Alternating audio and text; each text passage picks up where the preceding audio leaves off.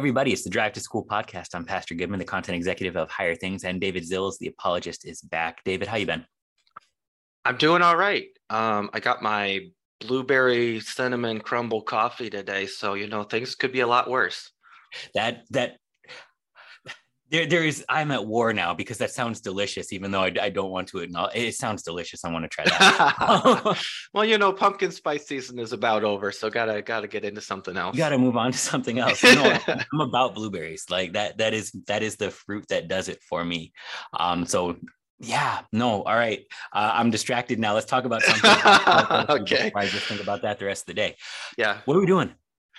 Yeah. So we talked about miracles last time, and it seems that when you talk about miracles, there's kind of, a number of reactions you can get from people. There's that, well, I live in an age of science, so that stuff doesn't happen. We can prove everything with science. We can test everything. And anytime you test a miracle, there ends up being a natural explanation. And I think that's actually true in a lot of cases. And you can have the other reaction, which is, oh my goodness, miracles are everywhere. Everything is a miracle. Life is a miracle. Babies are miracles. And you kind of, there's some fuzziness with the language of, well, what do we mean by miracle? Do we mean everyday things and you just need to see it through the eyes of a child? Or are we talking about things that are actually extraordinary, that don't happen, and that we can make a case that God intervened in the normal course of events? So last time we argued for a definition of the latter, which we're not talking about like seeing everything as a miracle, because if everything's a miracle, then nothing's a miracle. I mean, there's something to be said for seeing creation and the created order with wonder and appreciating God's creation. But when you're talking about philosophy, we have to be careful with our terms. So we're talking about things that are not normal, that God does to get our attention. But people will say, oh, well, those happen all the time. Look all over the internet. There's that guy who went to heaven, that kid who went to heaven and came back and told all these stories and talked about how heaven is real. And then, oh, wait, he made it all up. And so, there's a lot of hoaxes out there too, and lots of people who will do stuff and try to get attention and maybe make money. I mean, obviously that's an incentive. And so there's this whole plethora of stuff. So when we approach the topic of miracles, we got plenty of reason to be skeptical. We've got science, we've got people who are outright frauds, all this stuff. And so then the question is, when we see miracles in the Bible, well, clearly that's a fairy tale, right? And so this is important because, a lot of modern quote unquote theological scholarship has looked at the Bible and said we need to look at it through a scientific lens, which they take to mean if it's supernatural, it's a fairy tale. And then the resurrection goes out, then all this stuff that pretty much makes the Bible what it is out, and you just are left with a book of moral teachings. And honestly, Christianity is interesting as a book of moral teachings because it has some really high standards and it talks about hard issues and not just behavior. But lots of people have had those insights. And so if we're just looking at a book of moral teachings, then there's nothing really special about Christianity or Jesus. And so we have to confront these miracles. And when you do that today, there's just going to be skepticism. And it's understandable. There are good reasons for that. Right. I even sort of struggle myself with it as a pastor. I remember in the parish, one of the things that sort of the conversation about them was, I know they did happen. The scriptures, they don't lie to us. Christ is risen from the dead. There were miracles. And I know that miracles can happen because the God who was still is. And so Jesus Christ, the same yesterday, today, and forever. But to expect them is one of those things I always wanted to sort of put the brakes on, because I know that he can do them, but I don't know that he necessarily will do them. He has promised to forgive my sins in the word and the sacraments. And I know that he does do miracles, but they happen according to his will and not sort of according to ours. And they happen not sort of for everyone. And that makes it challenging, because if you want to pin your faith on seeing a miracle, you might go empty. But at the same time, you don't want to dismiss the fact that there can be. And so when you look at them, how can you say, well, my faith can be strengthened by the fact that God clearly did something here? There's a balance to be walked. And I think sort of actually addressing whether or not miracles are still happening today, it's important, not to sort of teach you to expect them in your own life, but to recognize that the God who was still is. Yeah, so yeah, you brought up a number of points. I mean, there's the theology of do miracles still happen? There's the theology of what's the role of miracles in my personal faith? Lots of things there. But one thing I want to latch on to is what you said is it's important to ask, are these things happening today? Because last time we talked kind of about the philosophy, it was maybe dry and abstract. We talked about did miracles happen and can miracles happen? But then you kind of brought up this other point of do miracles happen? And the reason that's important is it's not essential because we don't need to see them today to believe they happened before. But there's this idea in philosophy called the principle of analogy.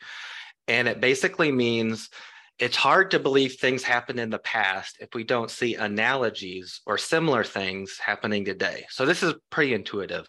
If Tacitus wrote in the 1st or 2nd century that Julius Caesar could fly, we would be skeptical because we don't see analogies, similar things happening today. People don't fly, and as far as we know, nobody ever has. So that would be weird.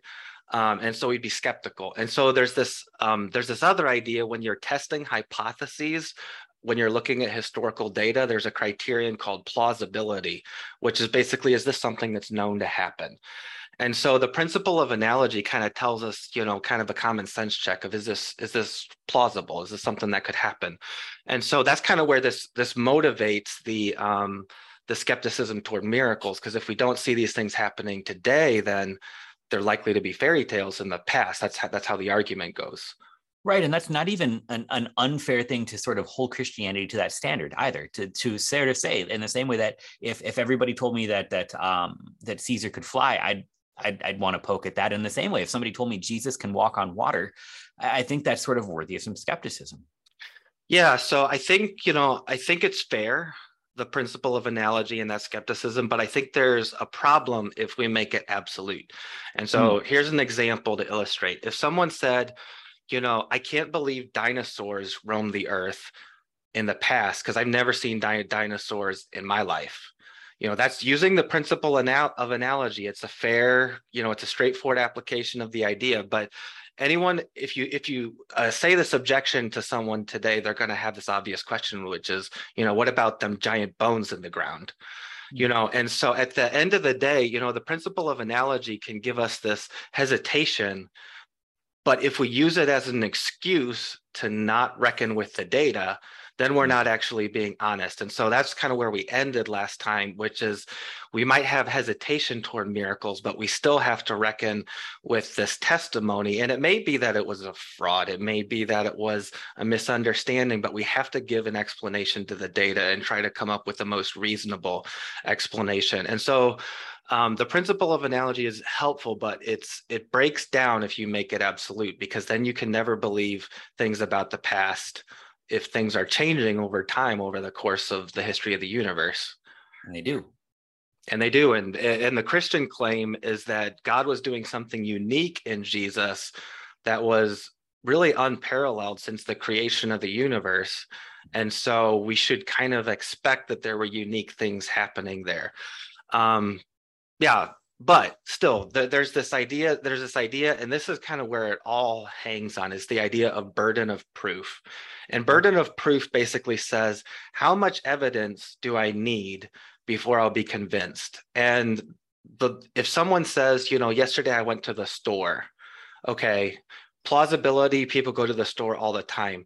Unless we have reason to doubt that they're messing with us or there's some weird context, we're probably going to take it at face value and be like, okay, you went to the store. But if someone said, I went to the store yesterday and met Sasquatch, the burden of proof is higher because that's not as plausible. And so I think the idea with the principle of analogy is when we, there's the statement, extraordinary claims require extraordinary evidence. And that's actually not a good principle. It isn't consistent with statistics. What we can say, though, is extraordinary claims require more evidence. The burden of proof is higher. And so how much more evidence then becomes the question.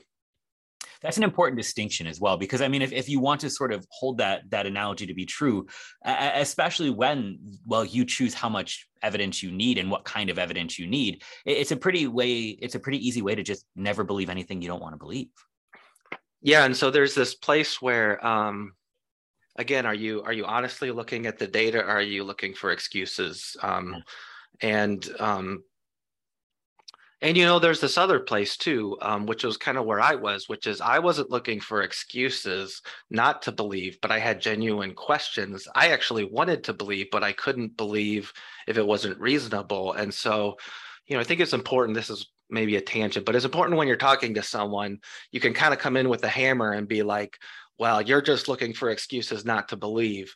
But that can be devastating if someone is actually have honest questions. And so, kind of being spiritually sensitive and erring on the side of grace is always a good thing. Brilliant. All right. So how do we go about this? So, so one way, the traditional way, when you read a lot of apologetics books to deal with miracles, is to say, okay, God exists, kind of like we did last time, therefore miracles are possible. And the most rational thing to do is to look at the evidence and to see if it can meet the burden of proof. And that's kind of the sequence. And that's kind of what I've read everywhere, except for one professor. When I was at Taylor University as an undergrad, I asked a number of professors. I was really struggling with, how do I know any of this is real? And one day I got the bright idea. This is actually a great thing to do, actually. I highly recommend this exercise. I don't know why it just dawned on me in the middle of undergrad, but I decided, let me find some people who are convinced that this stuff is real and just ask them, rather than asking them my questions, which is important. Let me ask what their reasons are, because maybe they have things that they're thinking about that I'm missing. And so I asked 3 professors, and the philosophy professor gave me philosophical reasons why belief in God makes sense. And I think you're talking to a philosopher or a pastor who's got philosophy background, and that was helpful. Maybe not what I needed, but it gave me perspective that I thought was helpful. I talked to a New Testament professor who is very well versed in the history of the New Testament and the critiques on it by skeptical scholarship and all this. And he gave me historical reasons why the Bible makes sense to believe it. And, this is, pretty common. The third professor kind of took me for, he came at it out of left field, and it's something that kind of set this parallel course of research. As I was researching all this historical stuff, I started researching this other stuff, because what he said was, as I look at the supernatural world of the Bible and all the supernatural things that happen in it, that's the supernatural world we live in today, because those things are happening all over today. So to me, it just makes sense to take it as is.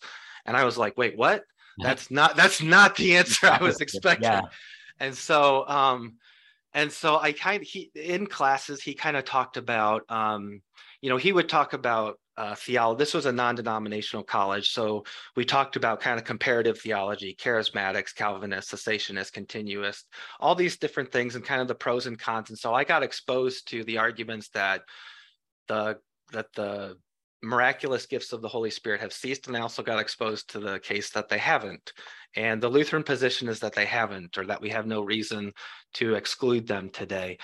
But I don't know if I knew that at the time, but I got exposed to all these things that were happening in charismatic circles. And, we might critique some of their theology, but, I think God's going to critique all of our theology one day. And I don't think he asks us to get our theology 100% before he'll bless us. And so I think there are things happening in certain circles that are genuine. And I was like, okay, this is interesting. But then I got to grad school and I'm doing my PhD, and I'm like, okay, I need to do my homework, and I need to see if there's actually scholarly stuff, because there, as we talked about, there's a bunch of sensationalism. So I said, I need to see if there's legitimate sources that have documented this stuff carefully, and that it's not like tabloid, like, oh, my dad died and went to heaven and came back and told me about my grandpa, and there's no way to verify it, but wow, it really touched me. That Right. might be great, but there's no way to verify it, and so it could be a hoax for all we know. And so that's what I started to do, is say, is there scholarly research on modern miracles that says the supernatural world of the New Testament is the same as the supernatural world that we may live in today? Right. That seems an important question. So what'd you find out? So I found out, I was actually really surprised. So I have on my bookshelf here the first installation. I emailed that professor when I was in grad school, and I asked him, are there scholarly resources that document this stuff? And he said, well, my friend Craig Keener, who's the scholar who's writing the book I'm about to show, is about to come out with the be all end all book on miracles. And if you look at it, it's 2 volumes, so you can see why he described it as the be all end all. He gets into the philosophy, the theology, the history of miracles, and then he spends a lot of time, probably half of this, documenting modern miracles on every continent. He also walks through all periods of history. He walks through miracles in other religions. And the thing that caught my attention when I bought it, because of course I bought it because I was curious, is like end notes. This much here is end notes on every page. Sometimes it's half a page of end notes. And this is 2 volumes, and the back half of the second volume, so a quarter of the pages of this, is bibliography. So I was like, okay, and he's a New Testament scholar. This book started because he wrote a footnote to a commentary on Acts. So it's an unrelated project. And he said, oh yeah, miracles are still happening today. So miracles in Acts, we should believe them. And then someone was like, wait, you can't just say that. You got to back it up. And so this book came out, and I started there. And honestly, it's a lot. I haven't read through the whole thing, but I've read parts of it, and I just started finding, okay, he's talking about, when John the Baptist came to Jesus in the New Testament and said, I'm in prison, this isn't going as planned, are you really the Messiah? Yeah. Jesus quotes Old Testament prophecy, and he says, go tell John what you've seen and heard. The blind receive their sight, the lame walk, the deaf hear, lepers are cleansed. Blessed is the one who's not offended by me. Exactly. And so apparently these things are happening today, which blew my mind. So blindness, he's got maybe 11 eyewitness accounts of blindness being healed within the span of 2 pages. There apparently is pretty common for cataracts to be healed and for them to visibly disappear during the healing. So people's eyes will turn from white to gray to their normal color. And, whole villages will convert because of these things. And so there were all these miracles that I only thought happened in the Bible, and here they are happening today all around the world and really throughout Christian history. He goes through and talks about church fathers and the kinds of things that they said, Augustine, those kinds of things. And he talks about doctor's notes, and do we have eyewitnesses that are credible, and all these different things. And I thought, okay, he's dealing with this at a scholarly level. And that really changed the game for me. So yeah, we're not just sort of then like you called them tabloids, and I guess that's sort of a fair way to talk about it. But at the same time, sort of recognizing that, I mean, even the best and the brightest of atheism would say there are things we cannot explain. And granted, they would say we cannot explain yet. But for us, we simply recognize that there are things that God would do out of mercy in this creation that seem to defy how things tend to work. Yeah. So I think, we're running out of time, I think this time, but I think getting into some of the illustrations would be good. But there's another professor at Indiana University that I found out about who studies these things using social sciences. And so there's a couple who's a missionary in Mozambique, and they apparently have a high success rate healing blindness and deafness, that they seem to have a special gifting of the Spirit for that, and it's used to point people to the Word of God and the gospel. And there's a lot of cool things happening spiritually in Mozambique through these people. But this IU professor said, we can use statistics to see if this is real, because one of the objections to miracles is, well, that's just a coincidence. Cancer goes into remission sometimes. People sometimes wake up after being in a coma. So, there's always the chance that this is a chance thing. And so the thing is, statistics has the machinery to tell if something's a coincidence. And so they went to where these missionaries were working. They documented kind of how a typical prayer session goes, and then they did before and after. They brought the scientific equipment to measure hearing and sight, and they did before and after, and they found statistically significant results.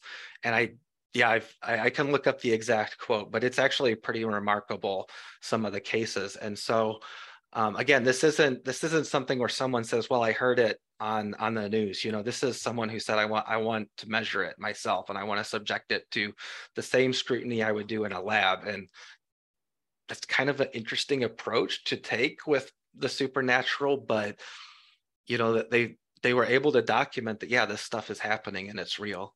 That's fantastic. And I mean, I kind of, like I said, I sort of go to war with myself over it because I believe that it can happen. I believe that it does happen even. But there's this danger to sort of expect it to happen for me right now, because what God makes promises for are ultimately to drive us towards salvation. And sometimes that includes miracles, and sometimes that includes only faithful preaching and the care of a community in a normal way through vocations. And both are good and godly. It's sort of the devil's work inside of us to take two things that God gives us and always set them against each other. And so we'll take then the normal ways that God would care and tend to this creation, and we'll set them against the miracles and say, well, if God is working this way, he doesn't need miracles. Don't look for them at all. And in the same way, we'll also sort of set, well, if I found a miracle, I never want to look for something normal for God to work again. But inside of this, we can recognize that, well, all of this drives us towards faith. And so we can another way to sort of address the miracles are they accompanied by the pure teaching of the gospel? And if the gospel is being taught there, well, then maybe this is a part of it because it has been before. And if there is no teaching of the gospel, then, well, it might be something else, or the gospel might be yet to come. But at the same time, in the same way, all the ways that God cares for us in this body and life through normal means of daily bread also still drive us toward faith. And so the idea that these miracles don't have to be set against modern life for us to sort of recognize and still test them it's an important thing for us to remember, especially as Lutherans, when we sort of we get a little we get like something stuck in our tooth every time somebody talks about miracles post Jesus and Acts. Yeah, no, I think that's huge. I think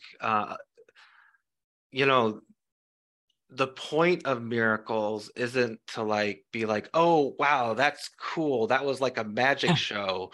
That was entertaining. All right, back to life. Right. God has a purpose in these, and it's ultimately about a relationship with us. That's why Jesus came. And even when he intervenes in our daily life through preaching, through a friend talking to us, or possibly through miraculous means, it's all motivated out of his love for us and the fact that he wants a relationship with us. And sometimes, and this is there are a lot of questions that are starting to come up as we're talking, and they get into these in these books. I talk about, what about the miracle that doesn't happen? What happens when I pray for a miracle and someone else is healed and someone else suffers and dies, and it's really hard? Another question is, if there are miracles, why should we seek medical treatment? Or if we seek medical treatment, why should we seek miracles? And these all kind of get into what's the heart, what is the heart of God? And at the end of the day, the miracles are signposts. We talked about their signs pointing beyond themselves to who God is. And the ultimate proof of God's character, and this is where it all comes down, is the cross and empty tomb. If you wonder, does God care when something bad happens? I've had a pastor said that the ultimate proof that God cares is the cross. And if you wonder, is God capable of working? The ultimate proof of God's capacity to work is the resurrection. And so everything points back to that. But, the miracles are there. They have a role. And one of the roles is, I think, because God's doing this today, we can have confidence that, okay, when we talk about burden of proof, the New Testament isn't like I went to the store and met Sasquatch. Right. At this point. If these things are happening today, it's like, well, someone got healed, but they're reporting that around the world today. So the burden of proof comes down, and now we don't have to approach the Bible with this huge skepticism where how much evidence can we mount up before we believe it? Now we can maybe look at it a little more neutrally and say, okay, what does the evidence say? Is there something to support the Christian hypothesis about who Jesus was and what he did? Brilliant. David, this has been one of the more profound episodes we've done in a long time. So thank you very much for sharing this. This has me thinking, and hopefully everybody out there too. If you have any questions, drop them in the comments below, and we'll do our best to respond to them in coming episodes. But David, thanks so much for joining us on the drive to school and giving us a lot to think about. Yeah, and maybe sometime we can talk about some of the concrete stories, because they're pretty cool. I'd like to, yeah. Yeah, okay, sounds good. Have a good one. Okay, you too.